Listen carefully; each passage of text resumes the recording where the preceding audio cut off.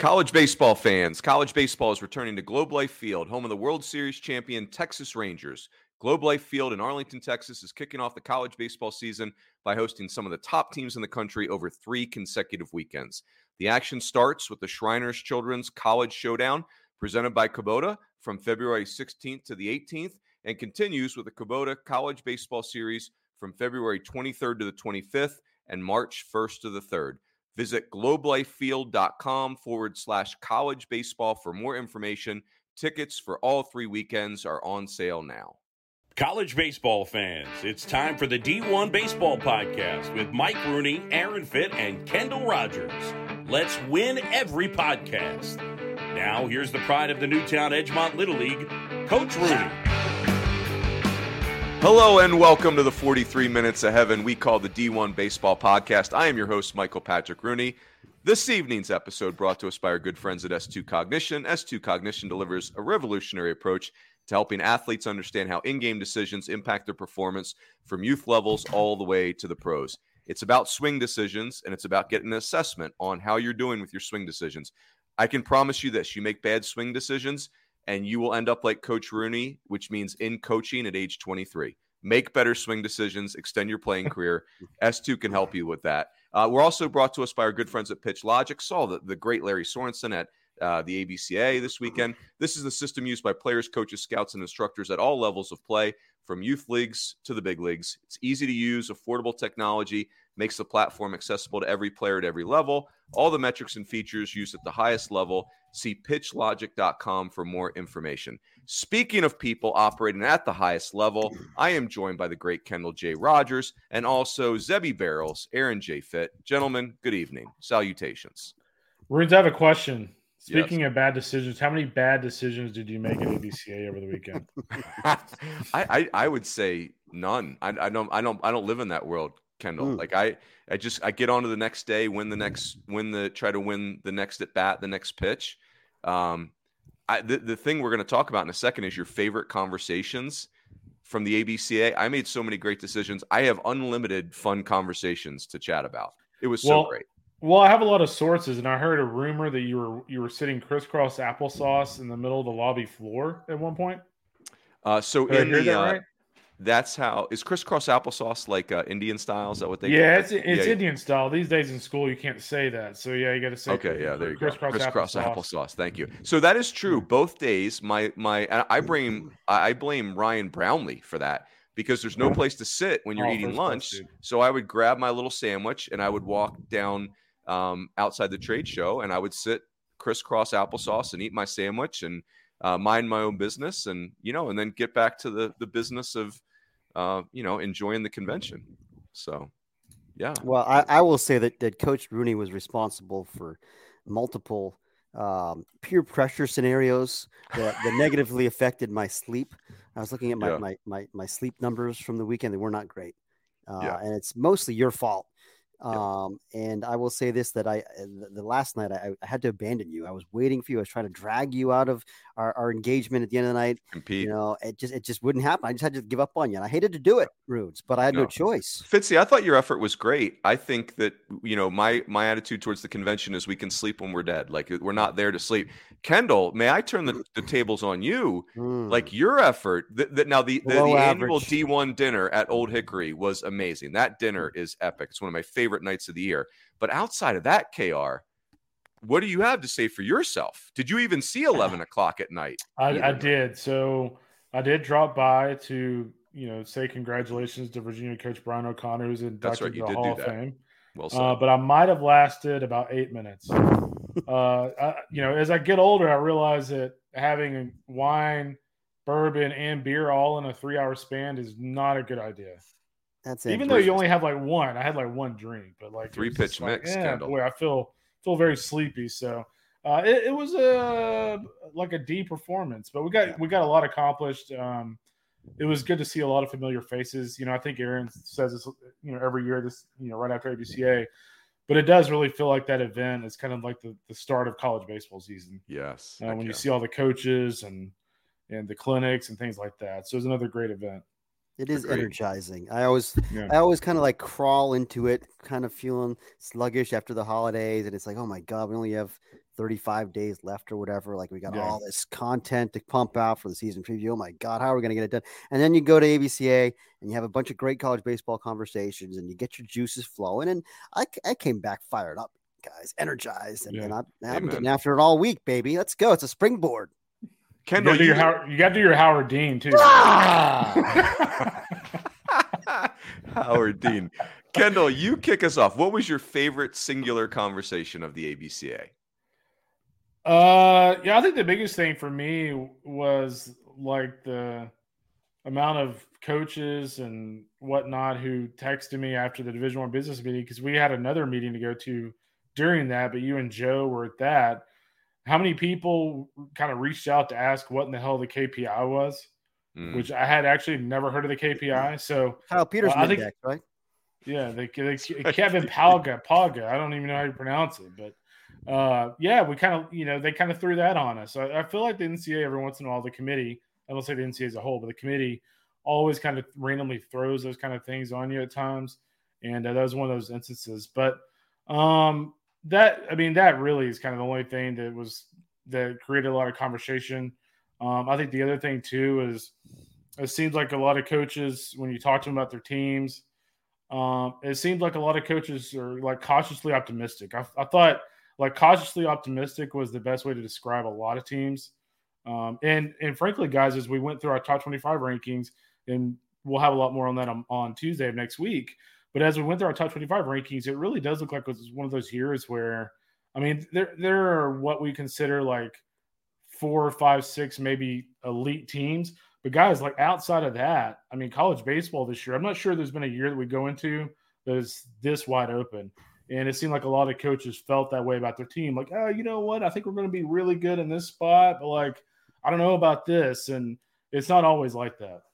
Yep. I think that's well said. The transfers make it really hard to predict things too. It's just like, how's it gonna play at the next place, etc. The KPI thing, I'm really fighting to be open-minded to that. Mm-hmm. It's just, I feel like, let me say this. The thing I don't know, and maybe you guys do, is what I would like to know if the NCAA wants to be a little bit more transparent is, can you give us an example of what a team sheet looks like in the room? Because when I hear KPI, what I hear is that this committee, which is already so overwhelmed, they need more numbers, like they need a hole in their face. Like I want, and that's one of the reasons why I'm so pumped up about DSR is because they can give you, hey, here are the top 5 games that this team won. Like you can go to the committee and say, hey, their top 5 wins are blank. Their worst 5 losses are blank. Like you can put it on paper. Mm-hmm. You can show them a graph of the trajectory of the team. And maybe RPI and KPI and MRI and ABC and I don't know, whatever metric, the FITS metric, maybe there's one of those now. Maybe all those things can do that. But show me a team sheet, NCAA, so I can, because right now, like I want KPI involved in this. I don't know. I would say that. I would say this too, and I'm glad you mentioned the DSR. I think we all kind of entered the partnership with 643 Charts on DSR. With a lot of thoughts. I think we're open-minded, but we also had our own thoughts. But I think going to the ABCA, I was very curious to see what the coaches thought about it, and whether it was Jim Schlossnagle at A&M or John Savage at UCLA or some other coaches. It seemed like the feedback on that was very, very positive. So I know there's some kind of movement in the weeds a little bit with some of the committee members, maybe get on a call and talk about the DSR, but that is a ranking system that a lot of coaches that actually were able to kind of see their progression chart as a club at the ABCA convention, looked at that and were like, actually, like, I really, really like this. So I'm kind of curious to see if that event is kind of the springboard for the DSR. And I'll throw in a few things here. I think, first of all, boy, it's really encouraging to see that they're actually, even set DSR aside for a minute. It's encouraging to see that they're actually looking at ways to tweak, to change the process, right? And that's a great point. I don't know anything about KPI. Like that, they sprung that on me. I was like, what the heck is that? I never heard of it before. I still need to learn more about it. I read the description of it. It didn't really explain very much, like exactly how it works. But if in fact this is like a good system. It might be. I have no idea, but like I welcome them not just leaning on the one thing that we know is flawed. And so that is to me is a sign of progress. Like we've talked for years, the committee has talked last few years about how they need to find a better system. And now, hey, like we're trying stuff, right? Like that's great. That shows to me that's progress. And I also give them credit for, basically changing the tier structure, which we all understand that this does not affect your actual RPI ranking. That your record against the tiers is baked into the RPI, so it's a little redundant. But that said, these are things that we use. Like every year when we're doing the Nerdcast, we talk about records against top 50, top 100, whatever.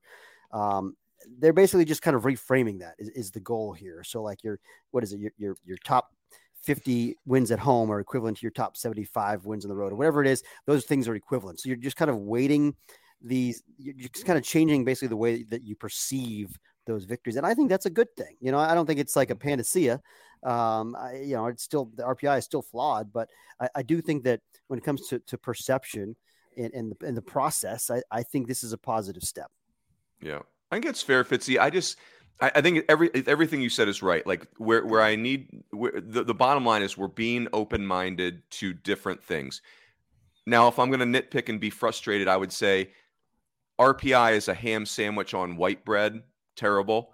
KPI and these other things are a ham sandwich on wheat bread right now. Like it's like, okay, I'm glad we changed the bread. And you're right. I need to focus on at least we changed something, right? We've been eating ham on white for 20 years. It's garbage. No offense to the ham on white people out there, but can we mix in some mustard at least? Like just ham on white with no tomato. Is tomato too much to ask, Fitzy? Like mix in a pickle for God's sakes. Runes, are you a Miracle Whip kind of guy? No, not a. Just out of curiosity, I've always. Yeah, no, I'm a more like a Dijon mustard person. Yeah, give me the spicy mustard. I'm with you. Too much elegance as a Philly guy. Yeah, let me say this too, like to put a bow on this part of it. Hey, I like Craig Kylitz. I thought did a nice job in his talk.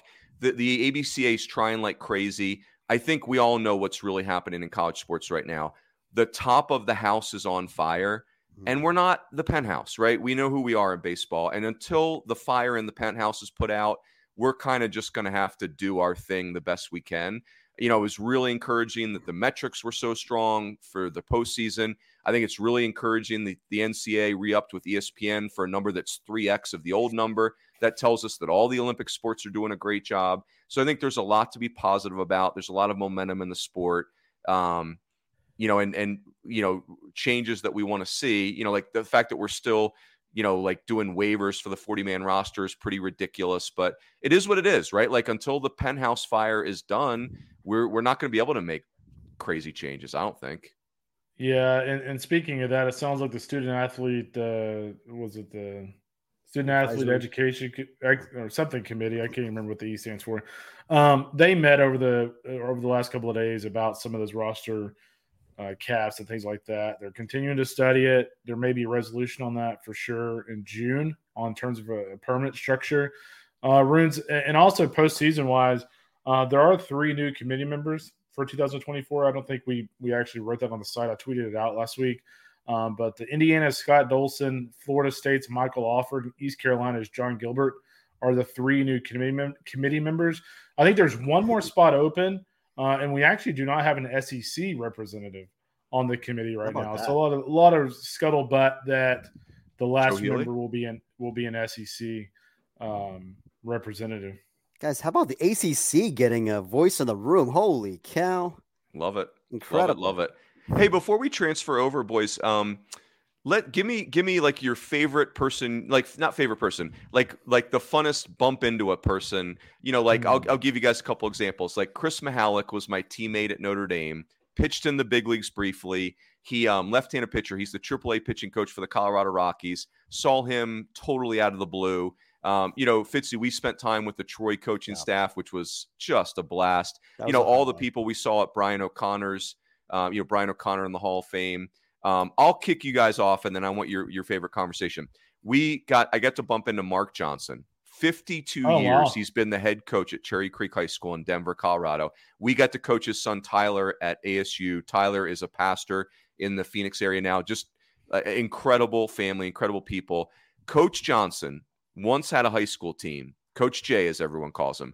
He had 5 big leaguers on one high school team in the mid-90s in Denver, Colorado. Darnell McDonald was an outfielder for them. John Burke, who went to Florida, was a pitcher. David Ardsma, Rice, Brad Lidge, and Josh Bard, who played at Texas Tech. All 5 of those kids were on a high school team, and they almost won 6 state titles in a row. And anyway, he's the most incredible person. Very fun follow on Twitter. He does a positive thought every day.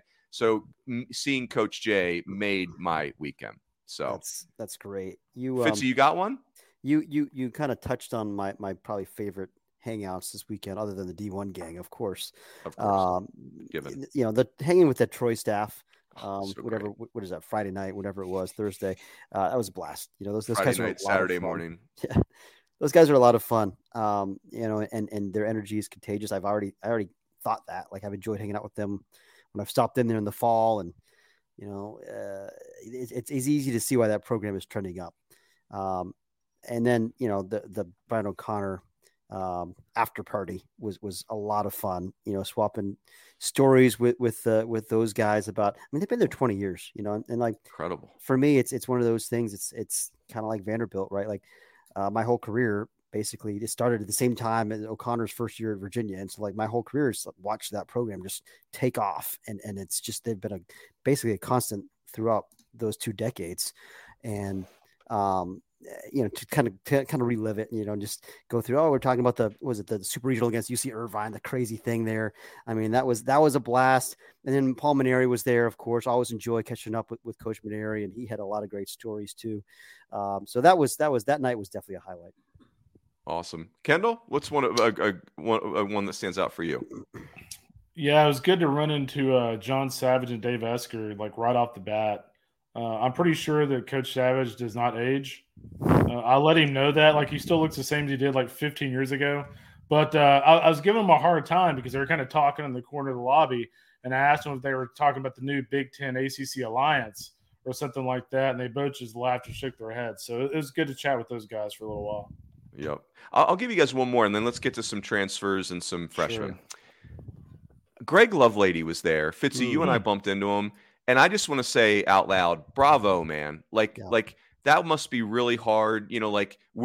College baseball has matured to the point where coaches get let go. Like, that's just, it's gonna, like, if you can get through your career without being not renewed or terminated, that's going to be rare, and for Greg Lovelady to have the courage to show, I was trying to think about that. Like, how would I feel if I was him on Tuesday before the convention, knowing that I want to coach again and I need to be there, but that's tough. And I just applaud that courage. And I think Greg, I think we all think Love is an excellent coach. He was tremendous at Wright State. Yeah. They had really good moments. Hey, if we have a field of 72, Greg Lovelady's probably still the coach at UCF, right? They probably pop a couple of those regionals. Yeah. And anyway, I thought I was really impressed by that. I thought that was really cool of him to be there, and makes you really root for him, Oh yeah, and he'll be back, in a really good job.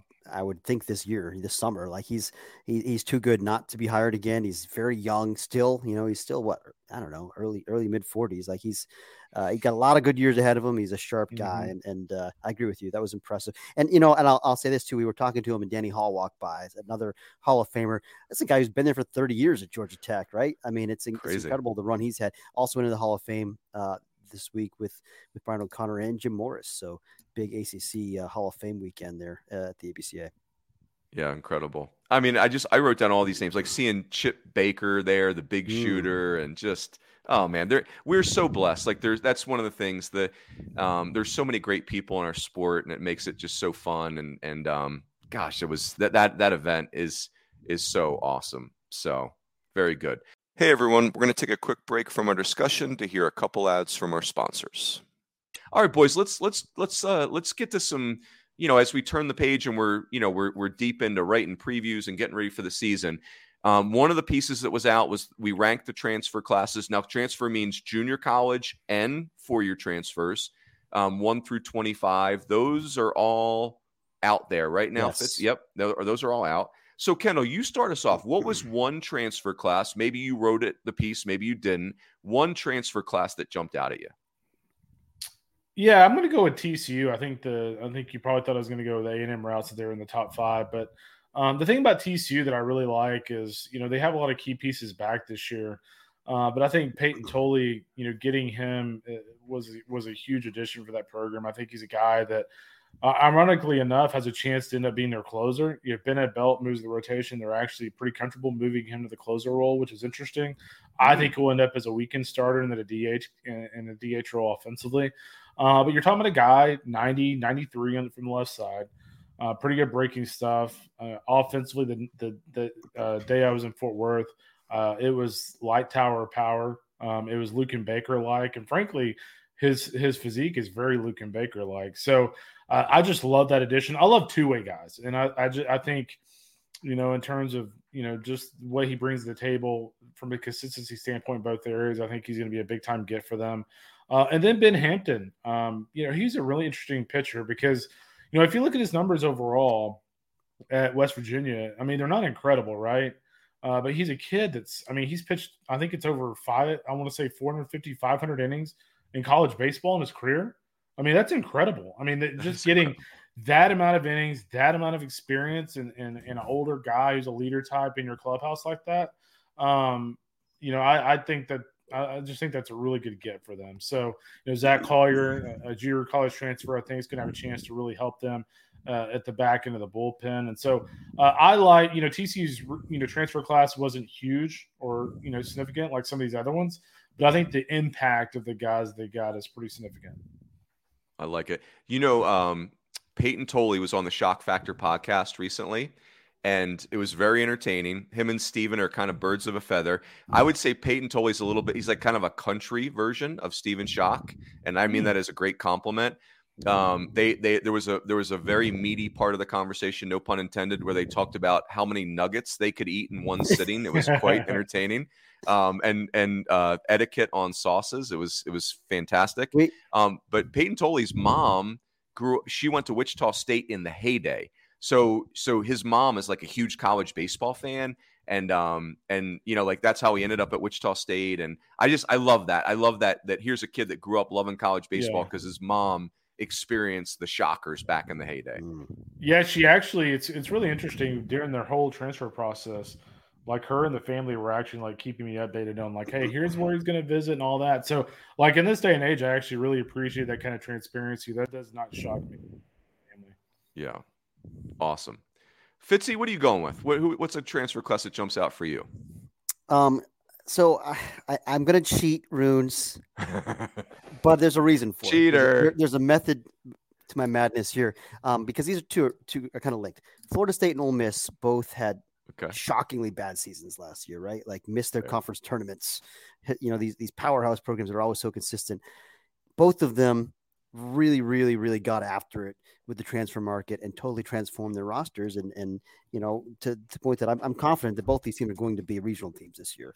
It wouldn't surprise me if both went up as top 25 teams this year. But in Ole Miss's case, I mean, it's really, they lost basically all the guys who were everyday position players 2 years ago in the winter all are now gone. Over the last 2 years, those guys have all left. I believe. And so you're left with, all these gaping holes around the diamond, and they plugged them, I thought, very, very well. Shortstop, you had to replace Jacob Gonzalez. We bring in Luke Hill from Arizona State. They love him. I think he's going to be a big star there. You get Andrew Fisher from Duke, who is just a dynamite freshman hitter, that I think Duke was kind of stunned to lose. Just an impact left-handed bat. You bring in a veteran like Jackson Ross from FAU, who's going to hit in the middle of the order, just a very accomplished run producer. And then Trayson Hughes from Mercer, who brings a lot of tools to the outfield and performance. And, there's others too, arms that will contribute, Kyler Carmack and Liam Doyle, Ryan Rodriguez. I mean, they really bolstered their roster. And then Florida State, I mean, obviously they had a lot of flaws. That team last year was not good. And the main thing though was on the mound. And they really, really improved to the mound with, I think, the best JUCO arm in the class, Gavin Adams, and Cam Leiter from UCF. These are two guys who are going to be mid to high 90s with real secondary stuff. Like could be Friday night, Saturday night guys that stand up against anybody. If they can harness it now. I mean, the walk rate was a little high for Leiter last year. Adams, neither of them was a finished product, but the upside's through the roof with those two guys. So that's super exciting. And then Carson Dorsey was another one of the top JUCO arms in this class, lefty that totally different look, like funky over the top, but it's good stuff. And I think that's a really nice piece. He could start. He could be in the bullpen. And then they just, Noah Short, they brought in low slot joker who's like a classic Florida State. How many times have Florida State had like a Chase Haney or one of these like low slot jokers at the back of the bullpen? Like he'll fit right in, South Carolina always had those in the heyday. Yeah, you got to have a low slot joker. Yeah. And then, they just, again, the lineup, I mean, all these infield spots are open. You bring in an Alex Lodice, a Drew Farrow. That's probably going to be their middle infield. Marco Dinges, I think, is probably going to be DH/catcher, like going to hit for power, going to be a key bat. They did very well. Both those teams, I think, had quantity as well as quality. I like it. I'm going to go West Coast. Oregon State had a small class. They were ranked here. Hey, and before I finish, let me do Oregon State first. It's small, but like they got the right pieces. They got a shortstop, so Travis Bazzana can stay at second, and they can have a freshman phenom go play third, and maybe a little less pressure, even though third's hard in college. Elijah Hainline, who was an all Pac-12 kid at Washington State, hit well over 300, double-digit home runs, reliable defender. He'll be a third-year starter. I think they needed one more piece position player wise. They have so many guys back. I mean, we're all very high on the Beavers. Teaser, spoiler alert, they're going to be highly ranked. Like this is a good team, and there's an emotional part to Oregon State this year. They were left for dead conference wise. They're going to be maybe independent the next 2 years, and I just feel like they've got an Omaha run in them. They actually were better in the Baton Rouge regional than you might remember, just because LSU was so. There was just no room in the spotlight for anybody but LSU. But Oregon State they were pretty dang good in that thing. And so Aiden May is the other name. This is a really sexy arm, mid-90s, wicked slider. He did make 16 starts at Arizona last year, but they didn't go very well. It's a 6.5 ERA, but the talent is undeniable. And, it'll be his third year of college baseball. If it clicks, we all think very highly of the pitching coach at Oregon State, Rich Dorman. So I just think Oregon State had a really good team, and they did the right level of shopping in the transfer portal. I just want to encourage everyone. These were really fun pieces to do. Wake Forest is the number one class. You got Chase Burns, you got Seaver King. Tennessee's a top 5 class, loaded up with bats. A good offense went nuclear. LSU I thought was going to be the number one class, and Wake Forest kind of beat them out. Arkansas's got a great, Wahiva Aloy from Sacramento State and Mason Molina from Texas Tech. So, it's fun. The transfer classes are fun. I thought we would just touch on them tonight because they get a lot of the transfers on the way. But let me do this, boys. Let me transition us to the freshmen, because one of the things that's happening in college baseball is less and less high school kids are getting drafted and signing. The draft is smaller. 20 years ago, we were losing between 180 to 200 high school kids to pro baseball right out of the chute. They'd sign. Last year was 95. 2 years ago was 88 kids. So it's cut in half, which means we're getting really good players to college baseball. What an awesome opportunity. And so what I wanted to do tonight is let's each pick 3 freshmen. Now that we've seen, we're reading fall reports. By the way, we had over 100 fall reports. How cool is that? One of my favorite things that we do. So yeah. Kendall, I'll start with you and we'll go around the horn. Let's talk about some of these freshmen, like who is this year's Ethan Petrie? Who is, this year? I mean, there were so many good freshmen last year. It was crazy. So go ahead, Kendall, kick us off with one. Oh, you're muted. Yeah, I mean, I'll give you one right off the bat, and Gavin Grohovic at A&M. Out of all the freshmen I saw throughout fall workouts, he was the best. It was one of those, you just kind of sit up in your seat, kind of moments when he went to the plate. I mean, he's a real physical guy, 6'2", 220. He looks the part. He was I want to say he played in outfield in high school. They're going to put him at third base. He apparently has been pretty decent there. He was actually pretty good there the night I was there against U of H. But, just a really confident offensive approach, big-time power. Everything off his bat was just really hard hit, great instincts. And, I've kind of said this in our reports, but, from just a sheer physical standpoint, He reminds me a lot of Josh Young when he was a freshman at Texas Tech. And Jim Schlossnagle will agree with that. He obviously hopes he's as good as Josh Young. But, it's not quite the same feeling I got Dylan Cruz's freshman year. But it was pretty damn close. Like, it was one of those things where you're like, wow, this guy's going to be really good. And the last guy that I saw that looked like that in the fall was Jaslav Alette last year. And he obviously had a pretty good freshman year. I love it. Kendall, can I just go? I mean, Josh Young is an aggressive comp, right? That was the number 10 pick in the draft. I mean, like, when I say aggressive, like that's a big compliment. I'm going to go even more bold than that. Fitzy, I was going to use the word boldacious right there. What's the word? Is it bodacious? What's the word? Yeah, it's definitely boldacious. Although I love that. I might have to make that. I thought you were about to copy him like Mike Trout or something. I think you're looking for audacious. Audacious. Yeah, I wanted bold and audacious put together. Boldacious is great. Thank you. Can we please make this trend on Twitter, or the X, if you will? That will get into getting into a conference preview. You can count on it. What's really funny about, or kind of interesting about Grahovic is, I mean, imagine trying to pitch to him, Brady Montgomery, and Jaslav Alette in the middle of that lineup. No, good luck. I want to hear the boldacious comp, please. Ruth. Like when you described him, Kendall, he's a little short for this, but when you described him, where my brain went, Pat Burrell, Bat Burrell, like kind of a big physical, right-handed California, field a hit, strength, and kind of positionless. Like, they're hoping he can play third. People have talked about him catching. He's probably not as big as Burrell, though. He's more of a bull rider physique than Burrell. I feel like Burrell was kind of like a. It's not helping the Pennsylvania. What does that mean? What do you got? What's a bull rider? What is a bull rider physique?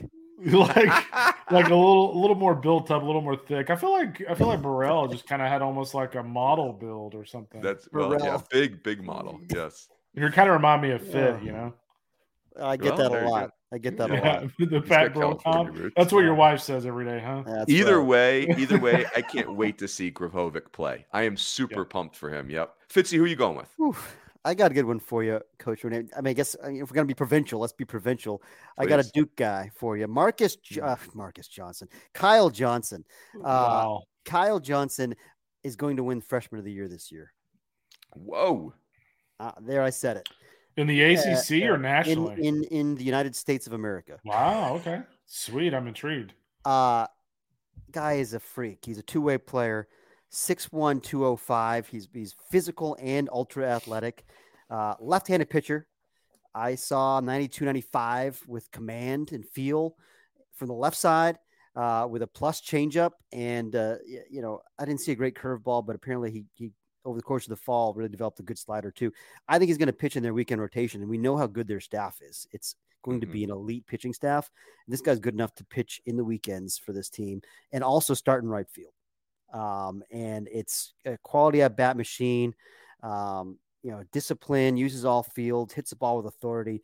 This guy's a stud. And I'm shocked that he wasn't higher ranked and higher profile coming out of high school. I mean, he was a top 150 guy for PBR, but I think he's going to walk out of here as a really special player. Those two-way guys, like if you're a great two-way guy as a freshman, you'd be a 3-time All-American, right? Like as a McKay or an AJ Reed or one of these guys who just like, there's not that many great two-way players around. And I think this guy's got a chance to be. I love it. When we did the rankings conversation, which I'm going to not try to give away things, I may struggle, but I liked how it goes when we're having these really intense rankings discussions. There are teams that you have a feeling coming in that changes. Sometimes it's you feel less good, sometimes more good. Better, I guess is the English word for that. More good and boldacious will come into you in a conference preview soon.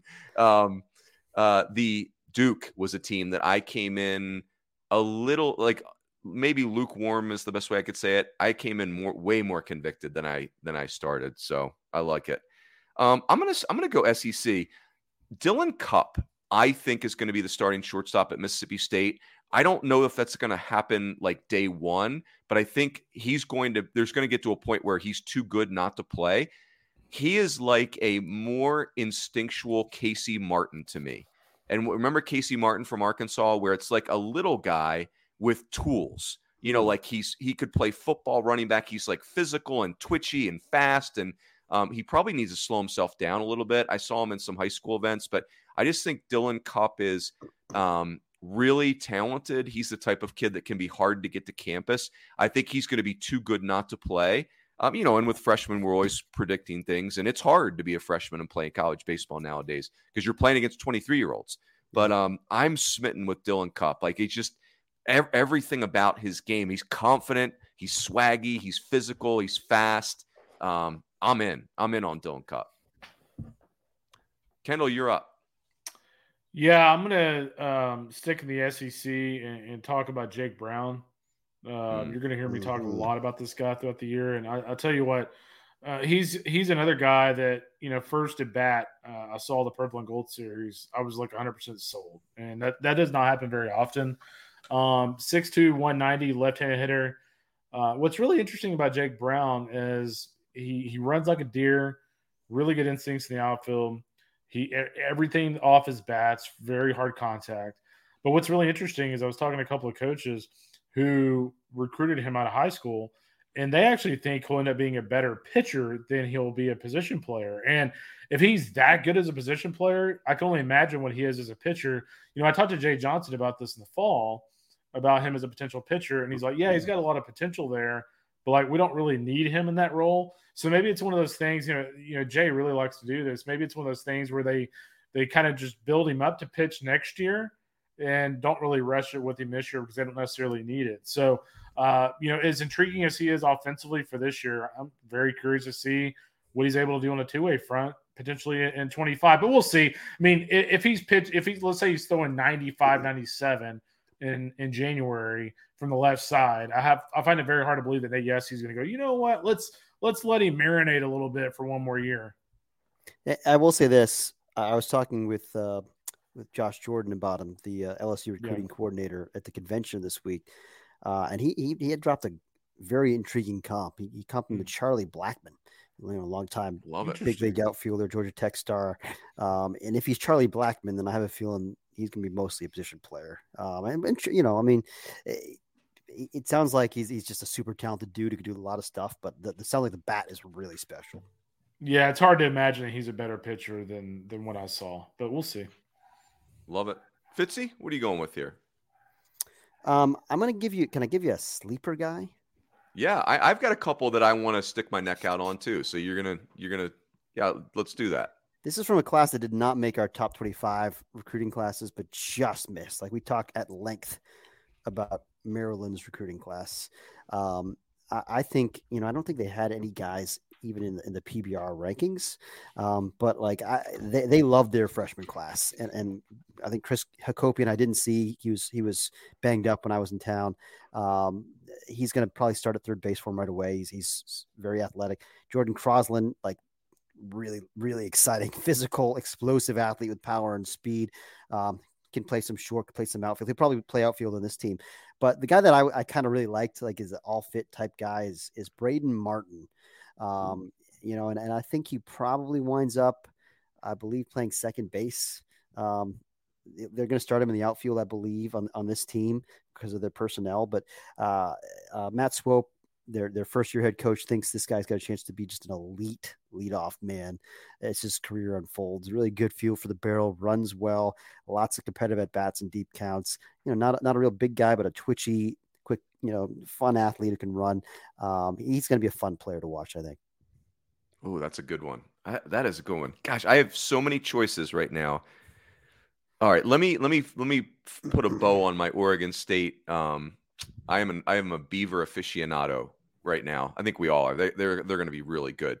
They got a kid to campus, Trent Caraway, by perfect game. He was the number 3 ranked player to get to campus, so he's probably like number 20 overall in the class. Played at J. Sarah Catholic High School in Orange County, which is in the Trinity League, which is the best league in high school baseball, right? It's Mater Dei and Servite and Orange Lutheran. I mean, it's like ridiculous, the high school league he plays in. J. Sarah Catholic is Royce Lewis, Chase Strumpf, the catcher, Hedges, Austin Hedges, right? Like, they're just loaded every year. It's all Division I players. And Trent Caraway's 6'2", 200 pounds. He's a shortstop. Like, it's instincts. He's physical. I mean, that's like football physicality. 6'2", 200 pounds. It's unbelievable bat speed. The other thing I like is he just does not play like a prima donna, like superstar. He plays like he's mad at somebody. Like, he plays like somebody just slapped him before the game. I love it. It's like really borderline angry. Kendall, I might, again, I've never met the kid. The bar fight meter on this kid's got a yeah, like talent and bar. Kendall, you know what happens when talent meets bar fight meter. I mean, really good things happen, Runes. Yes, that's right. So Trent, that's right. Well said. Trent Caraway will play third base for Oregon State. I think he slides over to shortstop after, Hayenline will get drafted this year. Man, I'm smitten with him. I'm all in on Trent Caraway. 1 R on Caraway, by the way. Caraway. I misspelled that. Yeah, I misspelled it in my fall report. That's how much I love him. There you go. J. Sarah Lyons. Kendall, are you up for round 3? Yeah, I've got a good one for you. I'm going to go into the Big 12. Yes, the Big 12. Yes. And the Houston Cougars. They joined the Big 12 this year. Keep an eye on Ace Reese, kid out of Canton, Texas. Really good-looking player. He's one of those guys that during in and out batting practice, he stands out. 6'3", 200 pounds, right-handed hitter. Had a couple of hits against A&M, hit an absolute bomb early in the game against A&M on about a 92-mile-an-hour heater. I'm guessing that thing probably went 420, 430. Just a really talented-looking player. I mean, checks a lot of boxes. I was talking to Todd Whitting about him in the fall, and he thought that he was just an instant, massive impact type of player. And frankly, guys, this is no secret. Like, this is a big year for Houston. This is a transition year to a new conference. They the last couple of seasons after the rough 21 season, they started to pick things up a little bit. Now they go into a tougher league. They're going to need guys like him to make an instant impact. And he's one of those kids that I could see, hitting 300, 320 with 10 and 12 home runs. And actually, Todd, I don't necessarily see this as much as Todd, but Todd kind of likened him a little bit to Jace Lavalette. Lavallette's taller, but the athleticism, the tool set is most certainly there. So keep an eye on Ace Reese, the Canton kid. It's a great name, isn't it? Where's Canton, Texas, Kendall? Please tell me that's arch rivalry of cut and shoot. Not quite. Southeast of Dallas. They're actually – so Canton, Texas is actually known for having the largest flea market in the world. We have learned it's a lot. It's ridiculous, dude. So I went there as a kid once – and I mean, it's like hillside after hillside of flea markets. It's incredible. And it's not like crap. It's like, fine woodworking, and it's all this ultra fancy crafts and stuff. It's kind of interesting, actually. I like it. I'm learning a lot this podcast. I'm learning that Canton, Texas is the flea market capital of the world. I learned that Google Canton trade days. It's kind of crazy to look at pictures of how big it is. I'm in. I learned that boldacious is not a word, which that was disappointing. But should be. Yeah. Or I could actually pretend it is better than bodacious, though. I like boldacious. Yeah, that's what we're going with. Yeah, I know. I like that better. It sounds better. I think we should just change it. Done and done. Put it on a Steven Schock T-shirt. We'll put that in the D1 Baseball Style Guide. Thank you. Fitzy, I've got 4 players left on my board. Even if you pickpocket me, I still win. My board is chock full of talent. I won't pick your pocket. Well, I mean, I've got lots of players on my board too. I feel like I have to at least mention the name Drew Burris because he's just a can't miss superstar for Georgia Tech. And he's I love it. I asked Danny Hall specifically, does he remind you of anyone? And he dropped the Jay Payton comp, and he was reluctant to do it because that's one of the great players in program history. He said, but this guy throws better than Jay. But don't tell Jay I said that. That was what Danny said. He told the world he said. I know. I just totally threw Danny under the bus. But this guy is a stud, man. It's just like a smaller, compact athlete who hits for power and he's going to hit for average. He's going to play center field and probably lead off, but he's going to be a monster college player. But the guy I wanted to throw at you. See, I cheated again. Look at me. So boldacious. You're carrying 2 4-irons like the great Dave Neal right now, Fitzy. Nice reference. I wanted to give you another sleeper guy because he's not a famous player, but a guy that's going to be, I think, a really good college player. Justin LeBron is going to be the starting shortstop at Alabama as a true freshman. And it's not a guy that, I don't even think he was on the PBR list. I don't think he was ranked. Kind of flew under the radar, but like Rob Vaughn mentioned to me this fall, he's like, this guy will do things. And you're like, why is this guy here? Like what happened here? Like how is this guy on campus? Because he's 6'2", 170, soaking wet. He's super just kind of rangy and instinctive, like a through the roof baseball IQ, really looks the part at shortstop, can really throw. And there's surprising whip in the swing. It sounds like, they think this guy's going to drive the ball as he fills out that lanky frame. But he really can defend, and it sounds like special makeup, and just a guy that kind of slipped through the cracks a little bit, maybe on the showcase circuit, but sounds like a star to me. That's awesome. I'm gonna empty my board on you guys, and then I'll give you my player.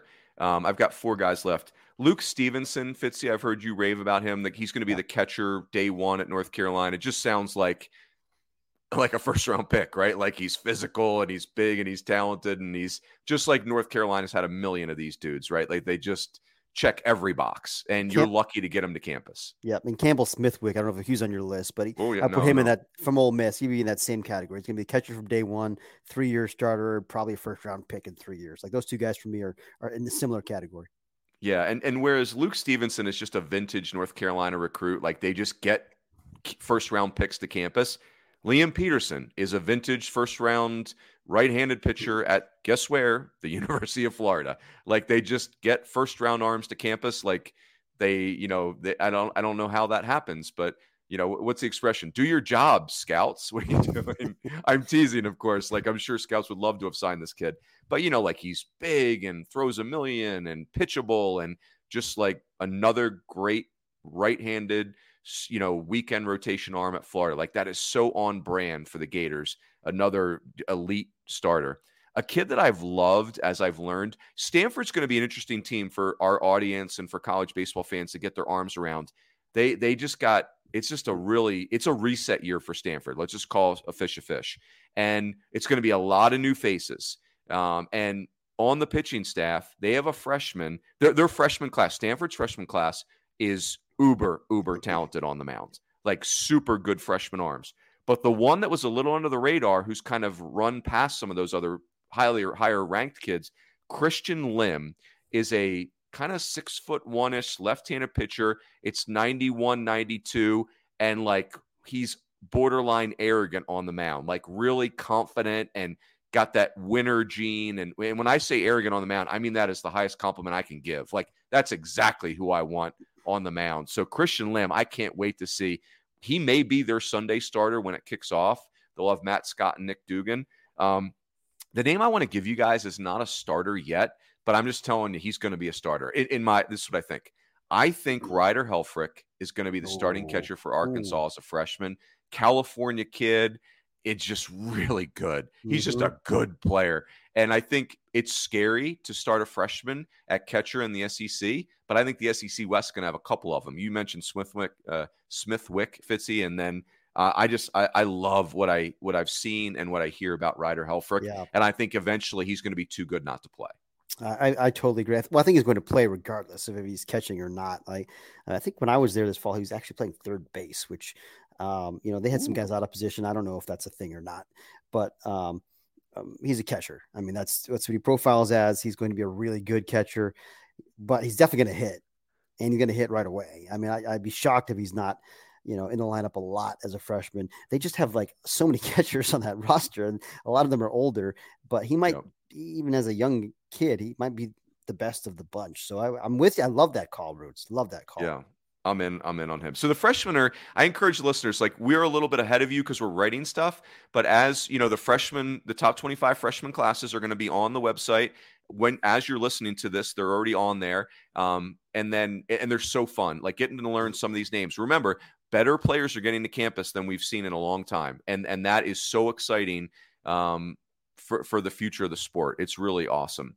That said, we've got the freshman rankings, the transfer rankings we referenced. The rankings will drop on Tuesday, the 16th.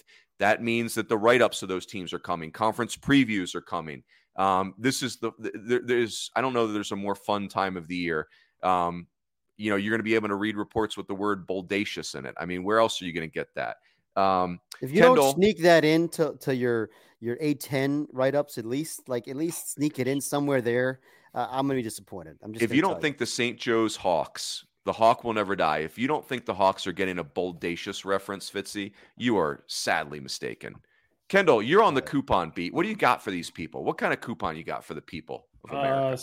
So you can use Save 30 to get 30% off an annual subscription, or you can input Fit 90 to add 90% to your subscription total. I recommend the Fit 90. It's a great deal. Oh, the Fit 90. The type in 2 4-irons. I'll tell you this, though, guys. Go ahead. The Fit 90 is always going to be a hard 90. I'm going to tell you that right now. You're not going to lollygag it up the line, baby. Yep. And if question. Go ahead, Kendall. Can I replace plethora in my season preview reports with boldacious? Sure. Can that be used in that context? Absolutely. 100%. Okay. Boldacious is very versatile. It's just, you got to get Boldacious's bat in the lineup, Kendall. If you got to play it in left field, first base, do it. The greatest thing about this, Kendall, is we run the show. If we want boldacious to be a word in D1 baseball, then doggone it, it's going to be a word. Yeah, 100%. So as Kendall said, type in something and get 20% off at checkout. Type in next Kurt week. Reed, the code will be boldacious 30. Boldacious 30. Thank you. But don't get left behind. Now is the time. This season is going to be honest before you know it, and you are going to want to sink your teeth into all this preview stuff. It is so fun. We'll have the preview or the top 25 podcast coming next week. We'll have to do our draft on teams. We'll have to do our fantasy draft on players. Our stock market draft that Fitzy ran away with last year. Really. Did he actually run away with it? I did, actually. I think he won, but I don't think he ran away with it. I think it was fairly convincing. Yeah, I don't know about that. If UCLA didn't have all those injuries, the fabulous Rune Dogs were destined for a big season. Yeah, I mean, to be fair, like 2 of my 4 starting pitchers were out with arm injuries, so that's not fair. Guys, check your pitching of course program. It's fair. You got to develop your arms, Raj. What are you doing? Yeah, hire Nate Yeski. Kendall, can I just interject? I'm sorry. I know we're trying to wrap it up, but late breaking news. Apparently, there's a dialectical British definition of the word boldacious. Really? Brazen or impudent is what I'm told. It is probably a blend of bold and audacious, is what Merriam-Webster tells me. Brazen, exactly what I'm going for. Boldacious. So all this time we thought Runes is being creative. In reality, he was just Googling old English words. There you go. Just channeling my inner Englishman. Queen's English. I challenge. I don't buy this. This is not a real thing. I love it. Well, as you can tell, this is loopy season, and we're going to embrace it. We're going to lean into it. Gentlemen, this was fun. Well done. Well played. Very boldacious of you. Everyone have a great week, and we will catch you next time on the D1 Baseball Podcast. The D1 Baseball Podcast is part of the SiriusXM Sports Podcast Network. If you enjoyed this episode and want to hear more, please give a 5-star rating and leave a review. Subscribe today wherever you stream your podcasts.